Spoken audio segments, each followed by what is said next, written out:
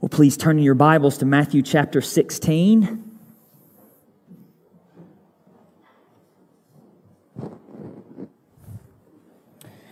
Matthew chapter 16. We are in verses 24 through 26 this morning.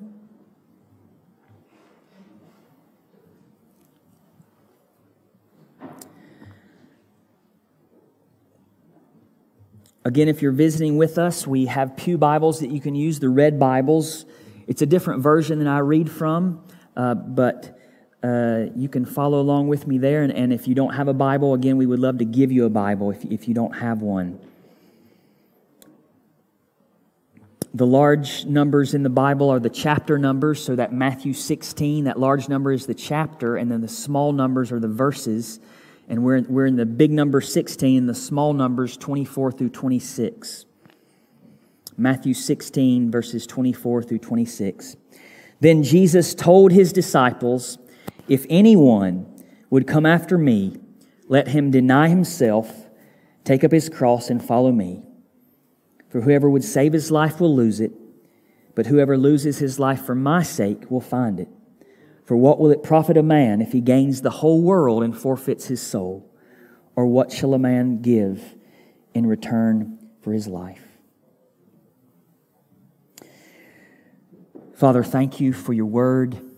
Thank you that we can read and preach through Matthew's gospel, and we just happen on this day to come to these verses. We pray, Lord God, that we would hear what you want us to hear. Lord, we confess that we are poor and needy. We're poor and needy as hearers. I'm a poor and needy preacher. Lord, we confess that unless your Spirit works in us, we will profit nothing. And so, Lord, we invite you to come. We invite you to come for Jesus' sake, not because we're worthy of you coming, not because we deserve it, not because we've lived good enough this week or in our lives for you to come, not because we've been a faithful church, Lord, but we ask that for Jesus' sake, you would pour out your Spirit upon us in power and allow us to hear from you. Allow me to speak what you want our church to hear and help us to receive it, Lord. You've ordained that I be the pastor of this church in 2023 on February 19th. You've ordained for everyone who's here to be here this morning. You've ordained that this be the passage we hear from you this morning. And we ask, oh God, that you would work for your glory in our midst and do exceedingly above and beyond what we could ever dream or imagine, in making us more humble, in making us more self-denying, in making us more willing and eager to die to self. God, in making us all that you want us to be as followers of Jesus. So God, please, God, work for Jesus' sake. Amen.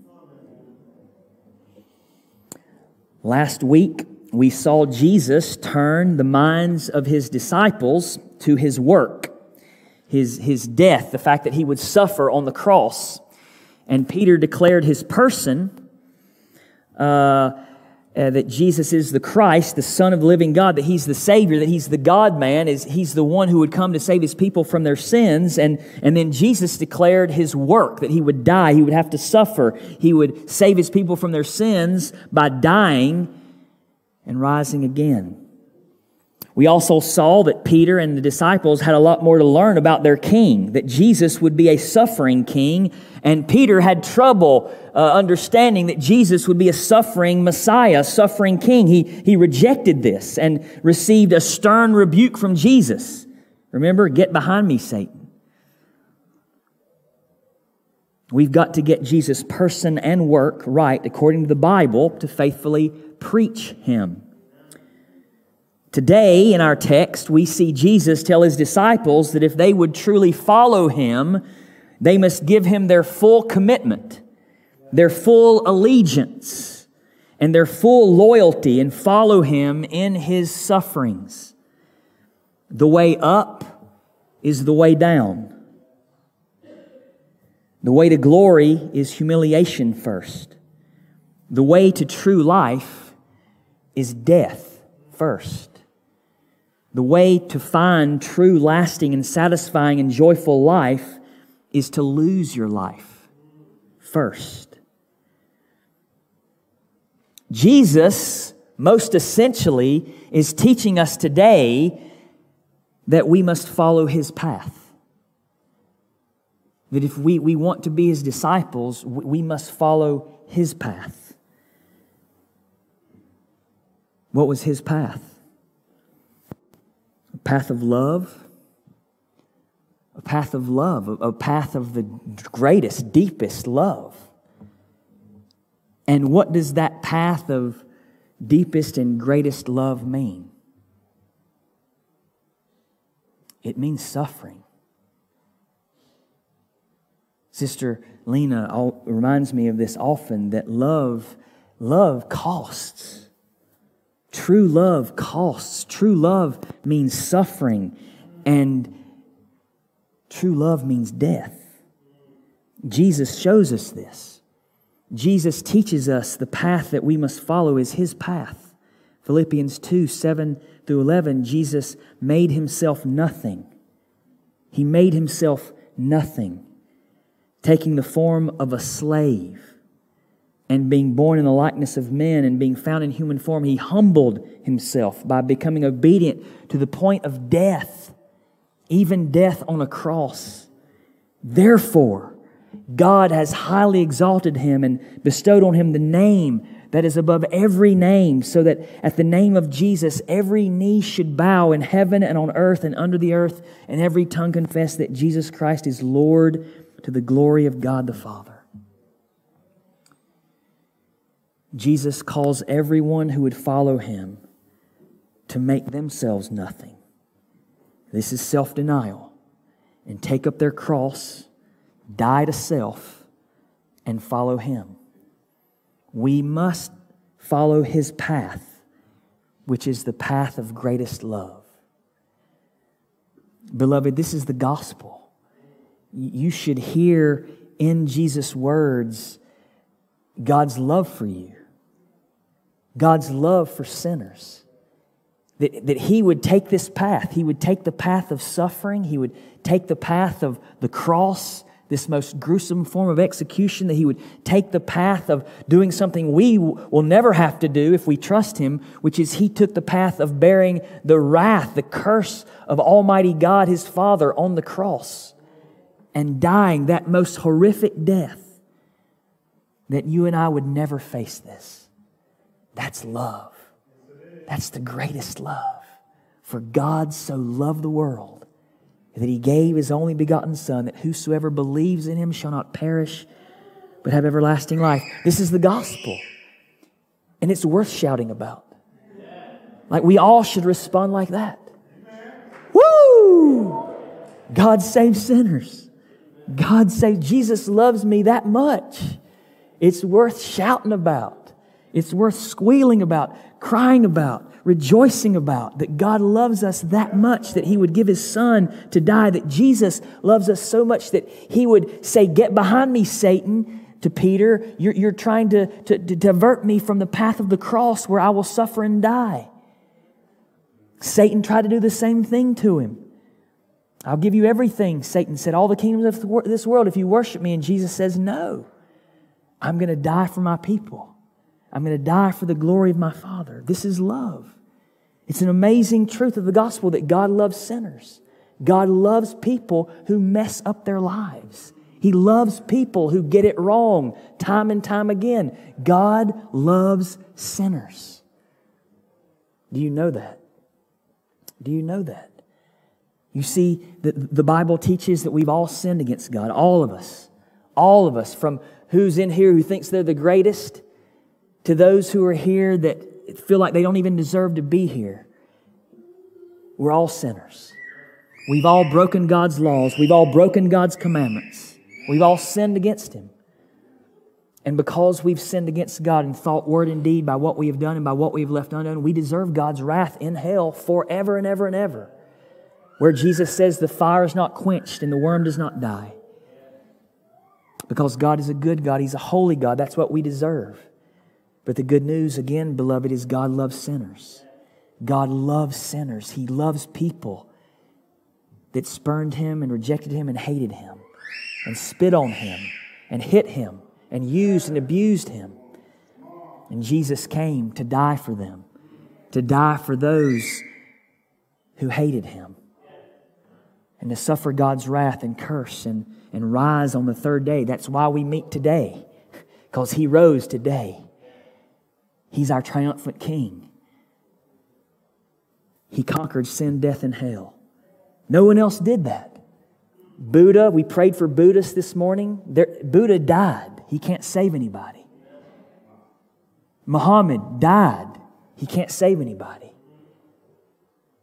All the other kings and great figures in this world, they die or will die. We saw in the news, right? Jimmy Carter, one of the presidents of the United States, he's entered hospice care. Every president and king, queen, they will die someday.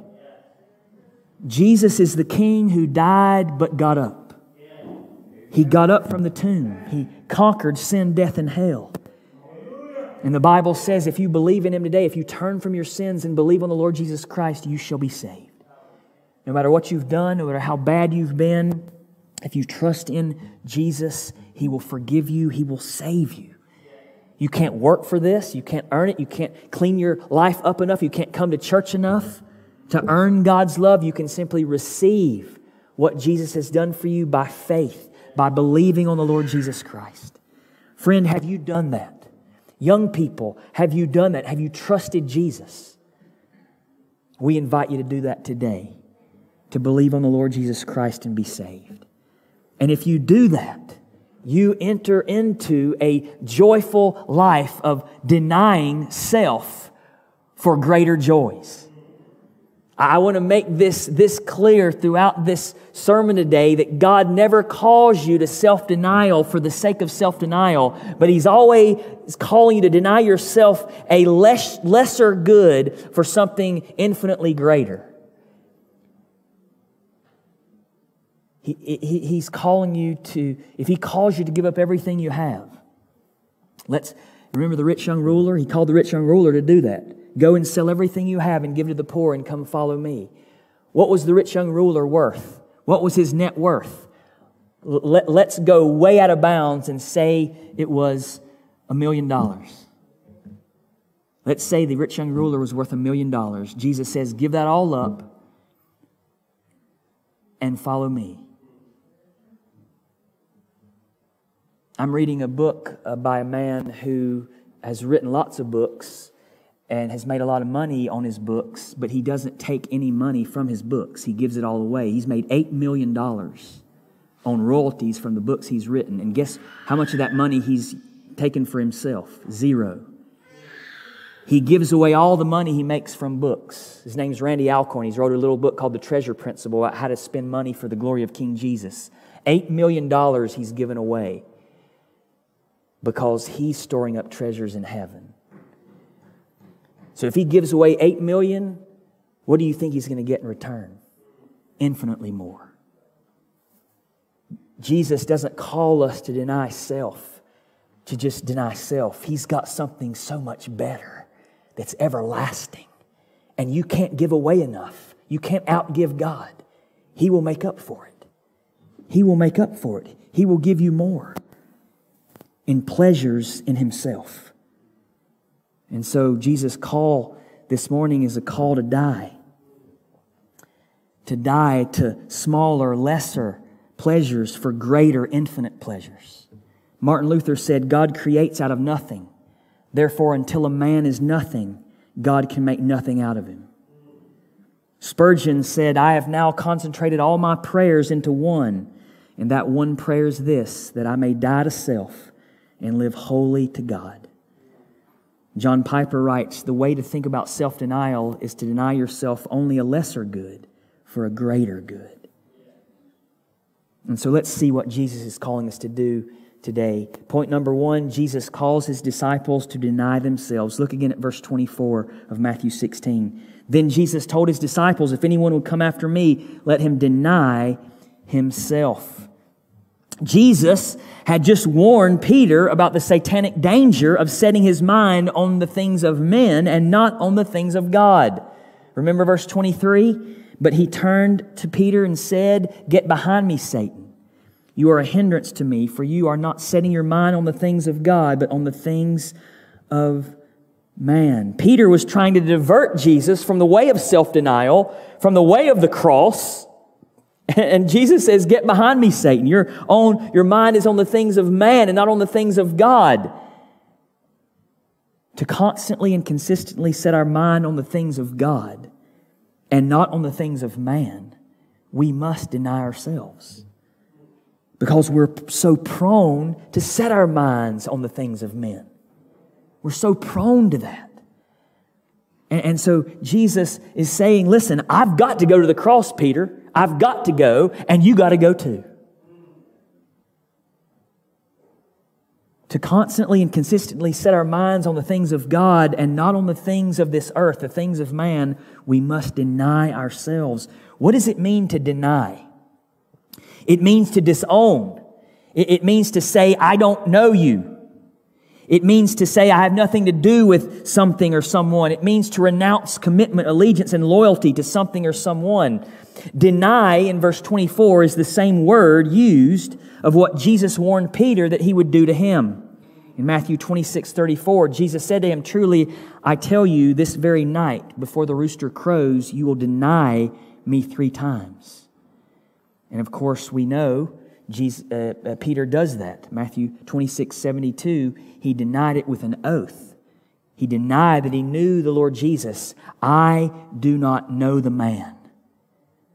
When Peter was denying Jesus, he was denying that he knew Jesus. He was denying that he had anything to do with Jesus. Peter was saying, I don't listen to Jesus. I don't follow Jesus. I am not committed to Jesus. I give no allegiance to Jesus. I show Jesus no loyalty at all. He denied him. So when Jesus calls us to deny ourselves, we are saying, I do not know Joseph. I'll use myself as an example. My name's Joseph. I do not know Joseph. I have nothing to do with Joseph. I don't listen to Joseph. I don't follow Joseph. I'm not committed to Joseph. I give no allegiance to Joseph. I show no allegiance to Joseph at all. I've utterly and unchangeably transferred my commitment, my loyalty, my allegiance over to another, namely my Lord and Savior, Jesus Christ. Jesus is who I know. Jesus is who I listen to. Jesus is who I follow. Jesus is who I'm committed to. Jesus owns me, and all my commitments and loyalties and allegiance, they belong to Jesus. I'm dead to Joseph. Are you dead to yourself? Are you denying yourself and giving all allegiance over to the Lord Jesus Christ? Jesus is teaching us today that Jesus must be first. He must be first.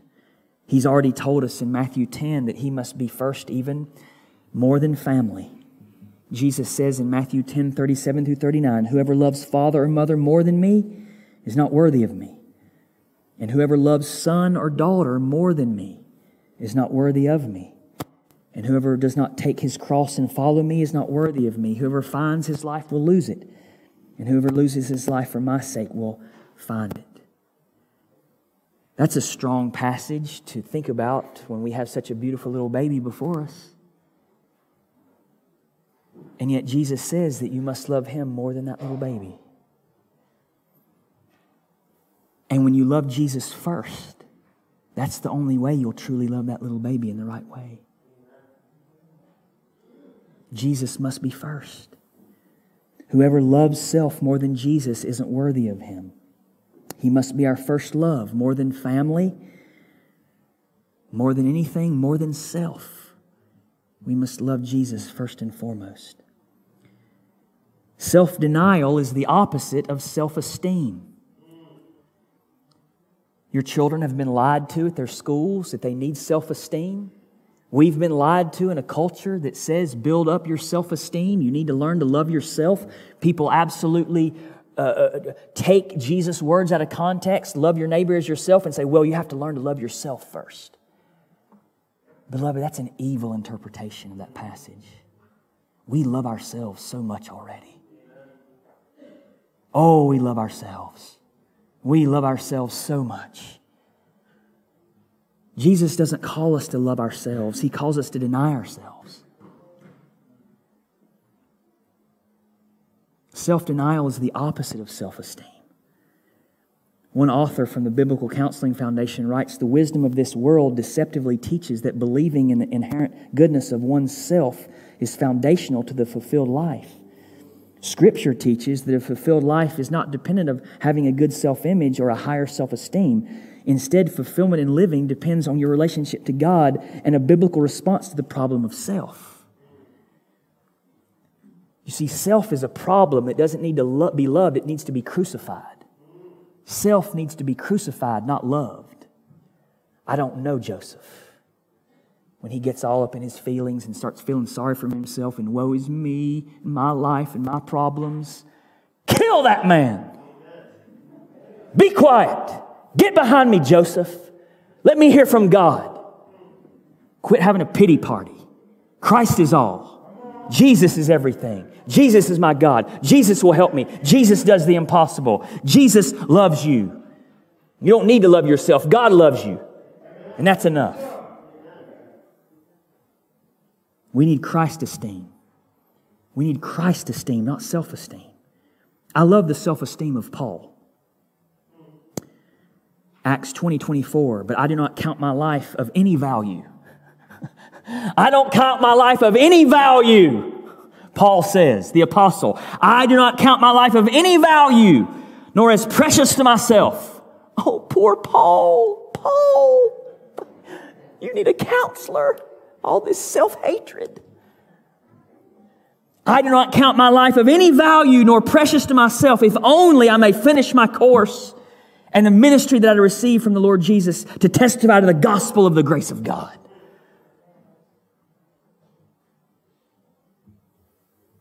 Or like Martin Luther said when people started making nominations based after his name, "Name a denomination after me, a poor stinking bag of maggots."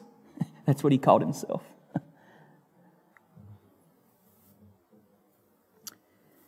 We have to die to self and deny self.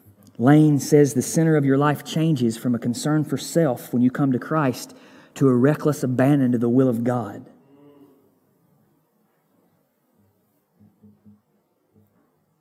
Al Martin writes, "The cross does not give us a minor shift or two with regard to a few of our ethical and moral and religious values. The cross radically disrupts the very center and citadel of your life from self to Christ. And if the cross has not done that, you're not a Christian. My friend, face it, you're not a Christian. Until the cross has radically disrupted the very center and citadel of your life and brought you from a life of commitment to serve self, whether it's self-righteous religious self, moral self, covetous self, lustful self, proud self, unforgiving self, lazy self. It doesn't matter what are the focal points of the reign of yourself. If you've gone to the cross in union with Christ, it's been shattered. There's a new king.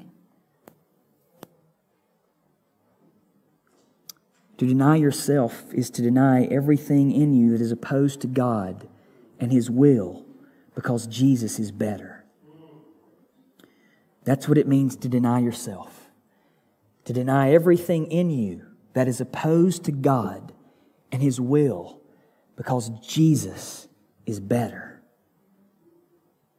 Betty Scott Stam learned this truth early in life when she prayed a prayer, "Lord, I give up all my own plans and purposes, all my desires and hopes, and accept your will for my life. I give myself, my life, my all utterly to you to be yours forever. Fill me and seal me with your Holy Spirit. Use me as you will. Send me where you will and work out your whole will in my life at any cost, now and forever." And God answered her prayer, and she died on the mission field for the sake of getting the gospel to the Chinese people. Jesus not only calls His disciples and us, notice in the verse He says, if anyone, He's not just talking to those before Him, He's talking to us.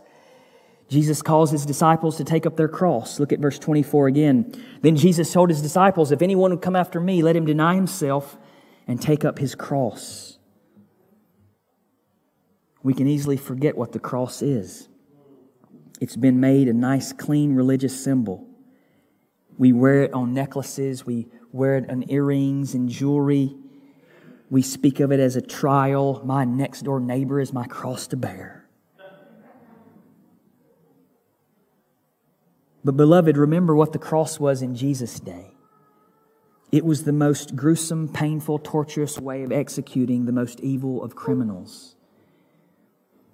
In Jesus' day, they did not have a law against cruel and unusual punishment. They tried to make punishment as cruel and as unusual and as gruesome and public as they could. So they would strip people naked in a very public place along the road and string them up on a cross and let them die for days. It would take days sometimes for them to die because they wanted to make it as gruesome and torturous and draw it out as long as possible. The cross was a curse word in biblical times. A curse word. You didn't speak of it in polite company. It's like saying, Jesus is saying, take up your electric chair. Take up your hangman's noose. Take up your gas chamber. Take up your lethal injection. That's what Jesus was saying when He said, take up your cross. Take up your electric chair and follow me. One theologian said when Christ calls a man, He bids him to come and die. Spurgeon said, you cannot be Christ's servant if you are not willing to follow Him, cross and all. What do you crave? A crown? Then it must be a crown of thorns if you are to be like Him. Do you want to be lifted up? So you shall, but it will be upon a cross. This call to take up your cross is another way of saying we must die to self. We must take up our instrument of execution. We must die. One author writes, when you are forgotten or neglected or purposely considered as nothing, and you sting and hurt with the insult or the oversight, but your heart is happy, being counted worthy to suffer for Christ, that is dying to self. When what you do that's good is spoken of as evil, and you love the person anyway, and don't even defend yourself, that is dying to self. When wishes or desires in your life go unfulfilled and you trust that God's plan is better and hope in Him, that is dying to self. When your advice is disregarded, your opinions are ridiculed, but you refuse to let your anger rise in your heart, but take it all in patient, loving silence, that is dying to self. When you lovingly and patiently bear any disorder and irregularity or any annoyance and endure it as Jesus endured it, that is dying to self. When you are content with unpleasant circumstances or situations of any interruption by the will of God, when you are content with unpleasant circumstances or situations or any interruption by the will of God, that is dying to self. When you never care to refer to yourself in conversation or to record your own good works or itch after commendation or approval of man, when you can truly love being unknown and unthanked and unnoticed, truly love that, that's dying to self. When you see others prosper and have success and have their needs met and can honestly rejoice with them in spirit and feel no envy nor question God while your own needs are far greater and you're in desperate circumstances, that is dying to self. When you can receive correction and reproof from one of less stature than yourself, when you can humbly submit inwardly as well as outwardly, finding no rebellion or resentment rising up within your heart, that is dying to self. When you speak up for Jesus in a hard situation or any situation, that is dying to self. It made me think of Sister Tanya wait. We were at Ted's wife's funeral, and there was a lady who was clearly Muslim because she had her hijab on, and I love Sister Tanya. Whew. I pray God make me more like her. She walked up to pay her condolences to the family, and she gave this Muslim woman a hug and whispered in her ear, "Baby, only Jesus can save you." Whew. We have to die to ourselves to care about what people think when we're speaking for Jesus. We have all these cultural things about being proper. Proper. Do what's proper. It wasn't proper for Jesus to be bludgeoned like a piece of meat and die on a cross. That's what He's done for us. And will we not speak for Him, regardless of the consequences? Help us get it, Lord. Help us get the love He has for us and what that means for how we will live for Him. Jesus calls us to take up our cross. Jesus calls His disciples to follow Him. Point number 3, look at verse 24 again. Then Jesus told His disciples, "If anyone would come after me, let him deny himself and take up his cross and follow me." Jesus said, "Follow me." This is sort of like the cash value moment here. What do we get for denying self? What do we get for taking up our cross? We get Jesus. There's no sacrifice. There's no sacrifice in the Christian life ultimately. There's none. There's no way we can talk about sacrifice. We give up everything. We suffer like Job. We suffer like Paul and all the things he went through. There is no sacrifice in comparison to getting Jesus. None. Is it a sacrifice to give up a penny when you get $20 trillion? Is that a sacrifice? Go sell all your pennies and follow me who gives you $20 billion, trillion, million dollars. That's a comparison. I'm not a prosperity preacher. I'm not saying if you follow Jesus, you're going to get all that money. It's a comparison, an analogy. Following Jesus is like selling all your pennies, giving away a penny, and you get Him. You get Him. He's $20 trillion compared to your pennies of this world. There's no sacrifice. Follow me. Follow me, He says. We get Him. Do we get that? Lord, help us get it. Help us see it. We hold on to these things. We hold on. Oh, I've got to have this. Oh, let go. Take Him. The me of me's. He's the me of me's. There's no me like this me. Follow me. Jesus came preaching powerfully like no other. Jesus healed the sick. He cast out demons. He cleansed lepers. He forgave sins. He made the lame walk. He healed the withered hand. He calmed the storm. He called Himself the bridegroom. He raised the dead. He fed thousands of people bread that He Himself created as the good shepherd. He opened deaf ears and blind eyes. He is the Christ, the Son of the living God. And He calls us to deny ourselves and pick up our cross and follow Him. Follow Him.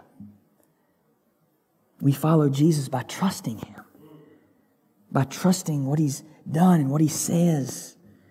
We follow Jesus by desiring to be with Him, desiring to be with Him, by listening to Him. We follow Him by obeying Him, by doing what He says, by communing with Him, by enjoying His presence.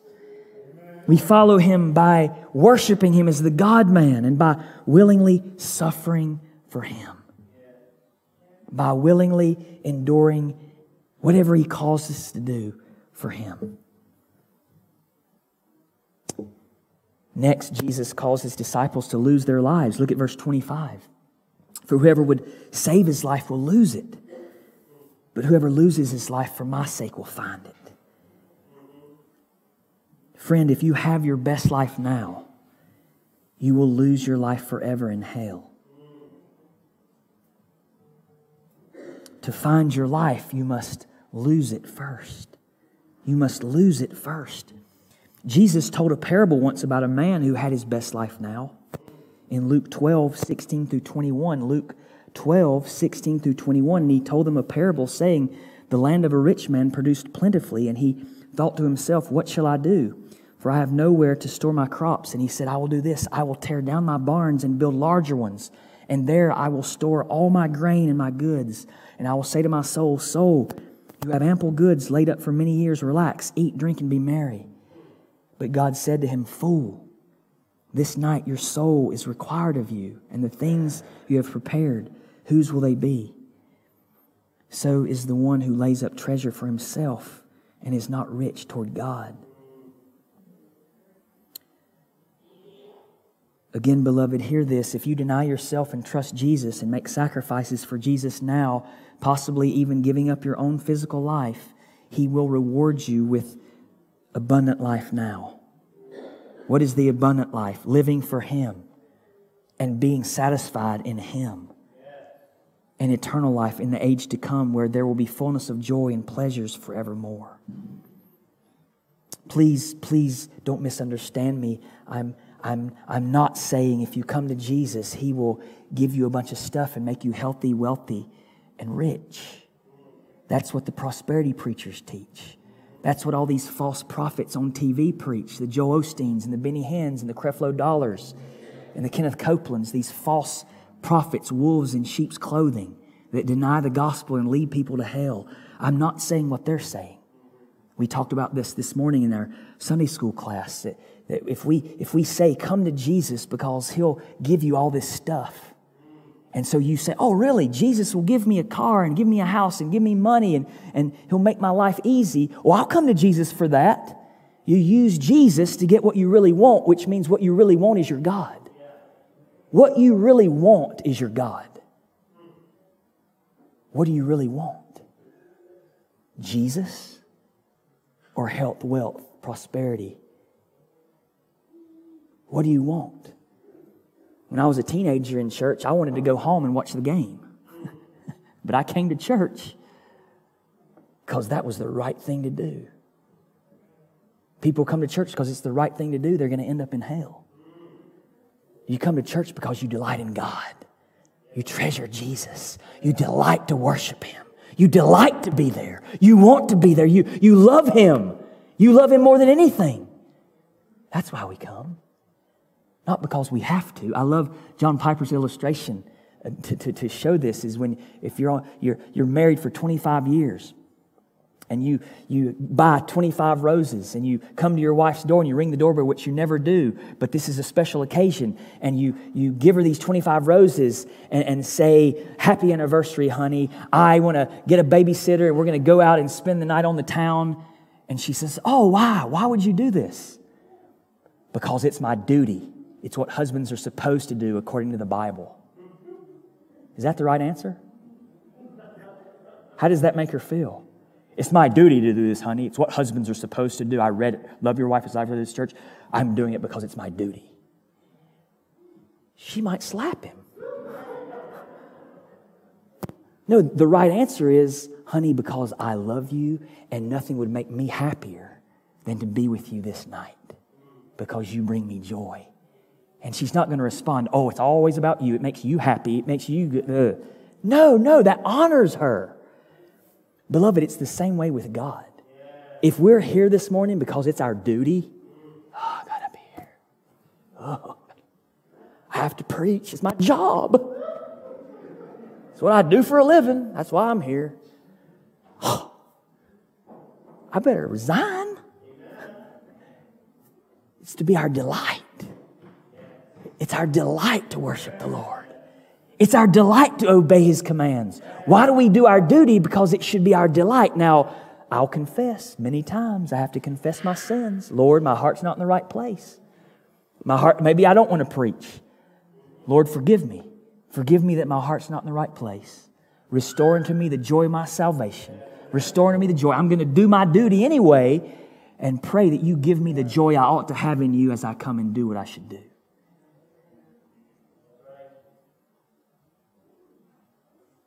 We come to God for God. We deny ourselves to get the me of me's. We pick up our cross to follow Jesus because we want Jesus. And He repays in amazing ways. In Mark 10, we read about this. Mark 10, 28 through 30, Peter began to say to him, "See, we have left everything and followed you." There's Peter. "We've left everything, Lord, to follow you." Jesus said, "Truly I say to you, there is no one who has left house or brothers or sisters or mother or father or children or lands for my sake and the gospel's who will not receive 100-fold now in this time, houses and brothers and sisters and mothers and children and lands with persecutions, and in the age to come, eternal life." Jesus is going to pay us back. In this life, we get the fellowship of the church. We get to be with Him. He's going to provide sisters and mothers and fathers and brothers. He's going to provide for us in the fellowship of the church with persecutions, and in the age to come, eternal life. Only one life will soon be past. Only what's done for Christ will last. Daniel Dorani comments, "Some people exert more effort to find life, to preserve and prolong natural life however they can. By contrast, Jesus commends those who are slightly careless for His sake." Slightly careless for His sake. "Those who live for self die twice and may never even live once. Those who die to self die once and live twice, now and forever." Beloved, notice in our text, the end goal is to save your life. The end goal is to find your life. Jesus, again, doesn't teach self-denial for self-denial's sake, but you deny yourself a lesser good for a greater good. Life, physical life, and everything most precious to you in this physical life, you gain by giving up. Verse 25 confirms and further explains what Jesus taught in verse 24. See, these verses are connected by a for. The for, a reason. Because, look at 24 and 25 again. Then Jesus told His disciples, "If anyone would come after me, let him deny himself and take up his cross and follow me." For, let me tell you why you should do this. And we're going to get into more whys next week. "For whoever would save his life will lose it, but whoever loses his life for my sake will find it." The goal is to find true life. And beloved, it's not in the world. I mean, I was, the Super Bowl happened, and that makes me think about the national anthem and makes me think about the greatest national anthem ever sang at a Super Bowl, which is Whitney Houston. And so I watched her perform that again. Amazing. I love listening to the national anthem because it reminds me I have the freedom to worship Jesus. I have the freedom to worship King Jesus in this country. But it made me think about her. And so much beauty, so much success, so many awards, so much money. And it's not enough. And she dies using drugs. And think about all the rich and famous people who do that. Happened to Michael Jackson. I remember where I was when I heard Michael Jackson died. All the money in the world, all the fame in the world, all the riches in the world, all this world they had. It's not enough. It didn't satisfy. Drug overdose. Think about Prince. Think about all the famous, rich and famous people with all this stuff, all this success, and it's not enough. They take their lives with drugs, trying to get some high because the whole world's not enough. It will never satisfy you. Friend, if you're here and you don't know Jesus today, that's the truth. You don't need to learn it from Whitney Houston and Michael Jackson and Prince. You can learn it from the Bible. Read the book of Ecclesiastes. This world does not satisfy. You were made for something bigger and better than this world, namely God. You were made for God. Those people didn't find their life. They found death. Jesus wants you to find true life in Him. To find your life in verse 25 is the opposite of what Jesus called for in verse 24. Denying yourself and taking up your cross and following Him. To lose your life in verse 25 is what Jesus calls for in verse 24, self-denial. And the goal is to find your life. And that's what's coming to Jesus gets you. A found life, the best life, the most abundant life. now and forever. Ted says this all the time to me, that he thought he was having fun when he was out in the streets, drugging and drinking and all this stuff, but now he's really having fun in Jesus. Because He changes what you desire. And you begin to delight in the things of God. You begin to find pleasure and joy in God and His ways more than all this empty stuff. Emptiness that the world tries to convince you that will make you happy. Paul knew this truth, but whatever gain I had, he found it in religiosity. Whatever gain I had, I counted as loss for the sake of Christ. Indeed, I count everything as loss because of the surpassing worth of knowing Christ Jesus my Lord. For His sake I've suffered the loss of all things and count them as rubbish in order that I may gain Christ. This motto of Jim Elliot illustrates what Jesus is calling us to today. He is no fool who gives up what he cannot keep to gain what he cannot lose. He is no fool who gives up what he cannot keep. What can you keep? What can you keep in this world? You will not keep your children. You will not keep your husband. You will not keep your wife. You will not keep the clothes on your back. You'll lose it all.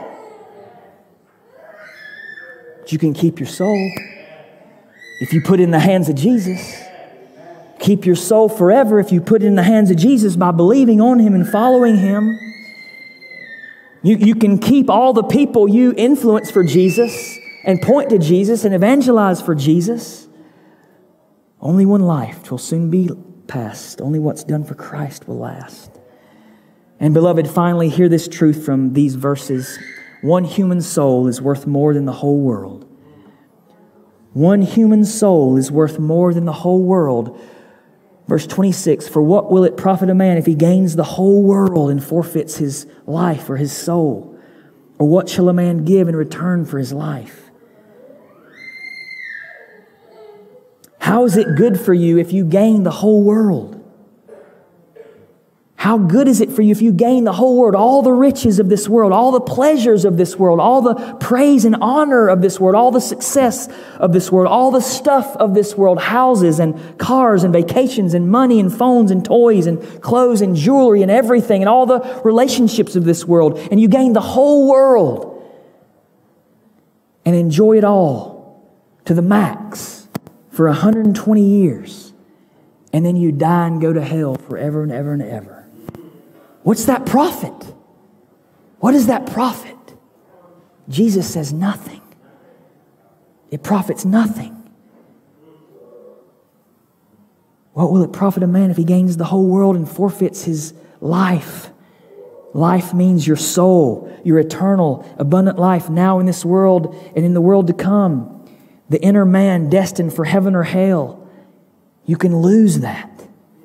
You can lose that. Jesus doesn't want you to lose that. He loves you too much to let you lose that. So He's here lovingly warning us today. The only way your soul can be saved is by faith in Jesus Christ, by coming after Him, by following Him. Is there anything in this world that you would like to possess more than Christ? If you could have all this world, would you give up Christ? That's a good question. If we had checks for trillions of dollars, you can have this check for trillions of dollars, or you can keep following Jesus. What would you take?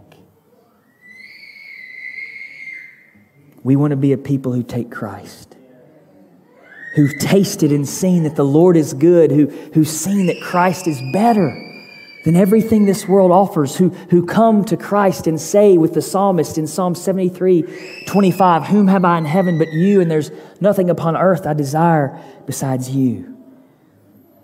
Beloved, if we do that, we will, if we see the value of Christ, the beauty of Christ, the treasure that Christ is, we will obey Jesus and deny ourselves and take up our cross and follow Him. And the Spirit has to work in us to help us see that. And when we get it, we will be willing to suffer for Him. We'll be willing to suffer for Jesus.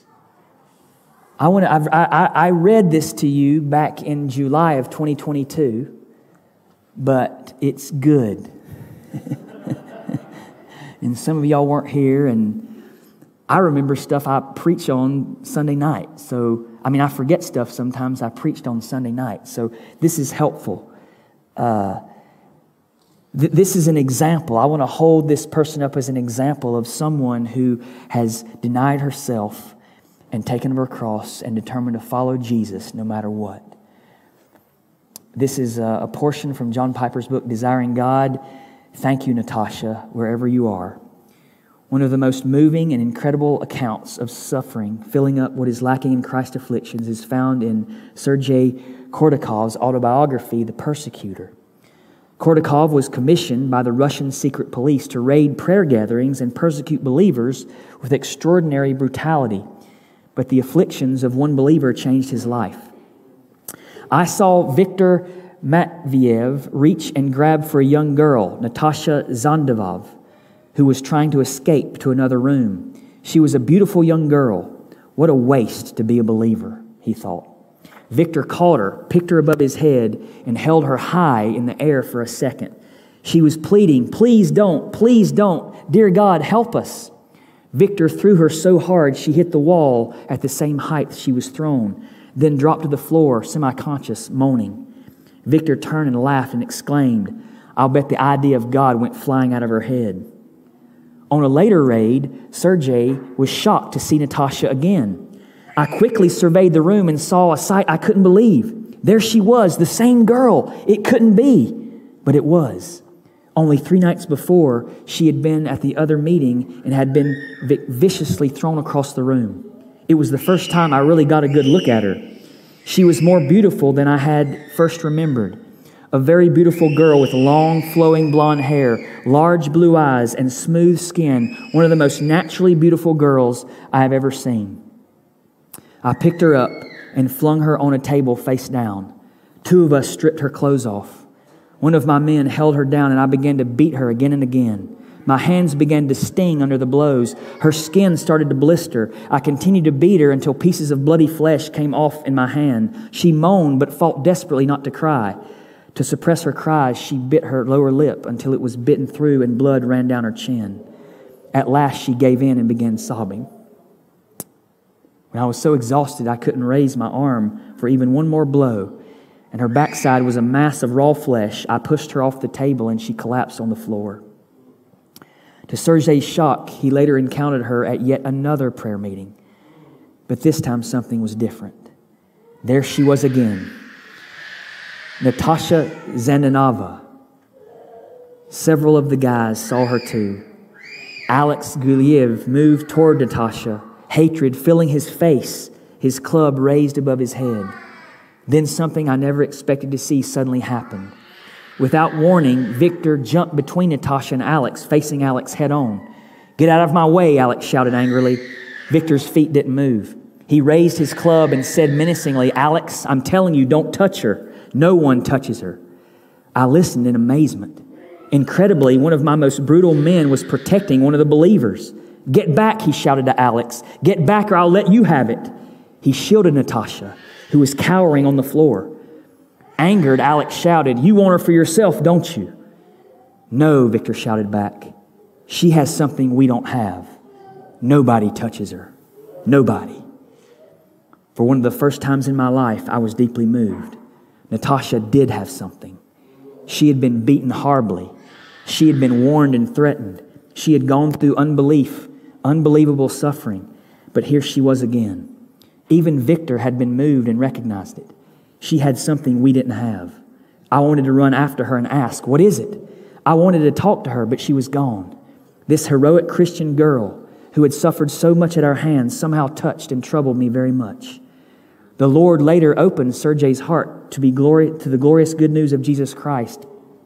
As he later reflected on Natasha, whom he never saw again, he wrote, "And finally to Natasha, whom I beat terribly and who was willing to be beaten a 3rd time for her faith, I want to say, Natasha, largely because of you, my life is now changed, and I'm a fellow believer in Christ with you. I have a new life before me. God has forgiven me. I hope you can also. Thank Thank you, Natasha. Wherever you are, I will never, never forget you. When we know Jesus like this young girl, we'll follow him in suffering. We'll follow him in suffering. And I just want to say that the sound of that baby crying is music to my ears. I praise God that you're here. Thank you for coming. Little baby, thank you. Thank you for that beautiful voice. Thank you for crying and screaming. I love it when little babies are in the assembly of God and we don't mind you making all that noise. It's joy to my ears. And we love little babies and we love you and we're glad that you're here. Please keep coming.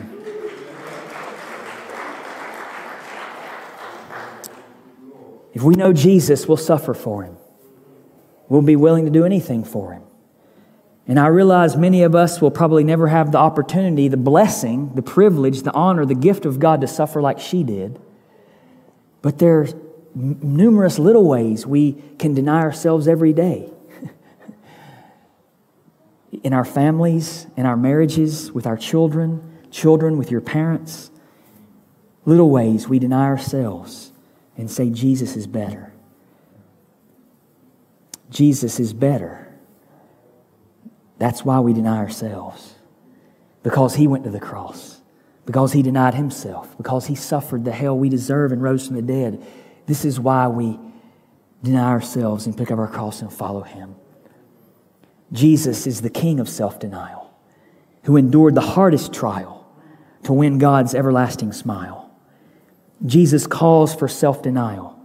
More self-esteem is not his style. In your own heart, you'll find what's vile. He'll rip it out and make a pile. Against this heap, you'll be hostile. You'll come away from self a while, and Christ is all will be your smile.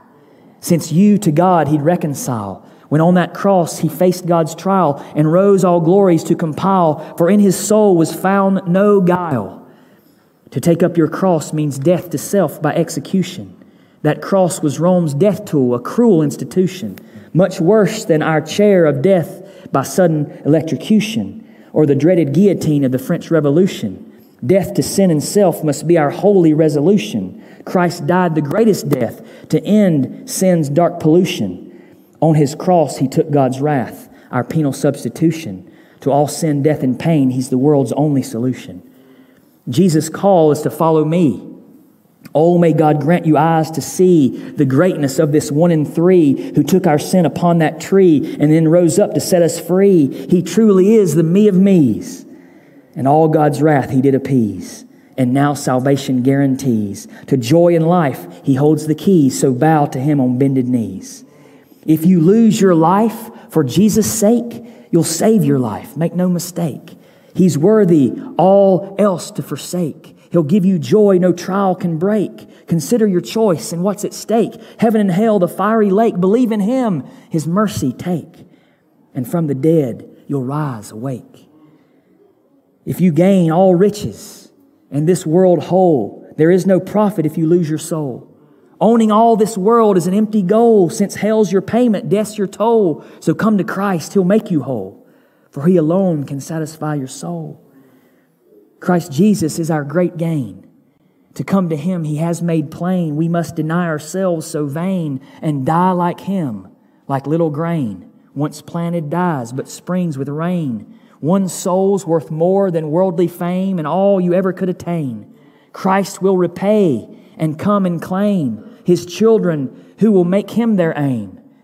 For he lay dead, was cursed and slain. He bore God's wrath and took our shame, then rose alive to rule and reign and set our hearts for him aflame. Our lives, our souls he does sustain. For him we'll suffer any pain. He gave us life, broke every chain. Now when we die, there's only gain. Father, we praise you that that's our hope.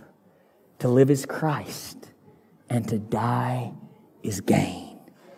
Because you, O Lord, are better than all this world can offer us. Father, we pray today that you would help us obey what Jesus has called us to do. Lord, we pray you would help us deny ourselves and take up our cross and follow you, Jesus. Lord, that we would get The motivation He gives us, that what does it profit us to gain the whole world and lose our soul? For what will a man give in exchange for his soul? Lord, help us get it. Help us understand. Help us be encouraged that Jesus, You did this for us, that we might be saved, that we would feel the love of God for us in Christ, that You went before us in doing this, and now we follow You in self-denial and death. And so help us, God. Show us ways in which we're indulging self, and which we should be denying self. Lord, show us ways in which we haven't died yet to the things in this world we should die to, and help us do that. And Lord, show us ways in which we're not fully and faithfully following Christ, and help us grow in that. And Lord, we do pray for anyone that may be here this morning who has not yet come to believe in Christ, that today would be the day that they believe in Him for the first time and follow Him. And we ask it all for Jesus' sake. Amen.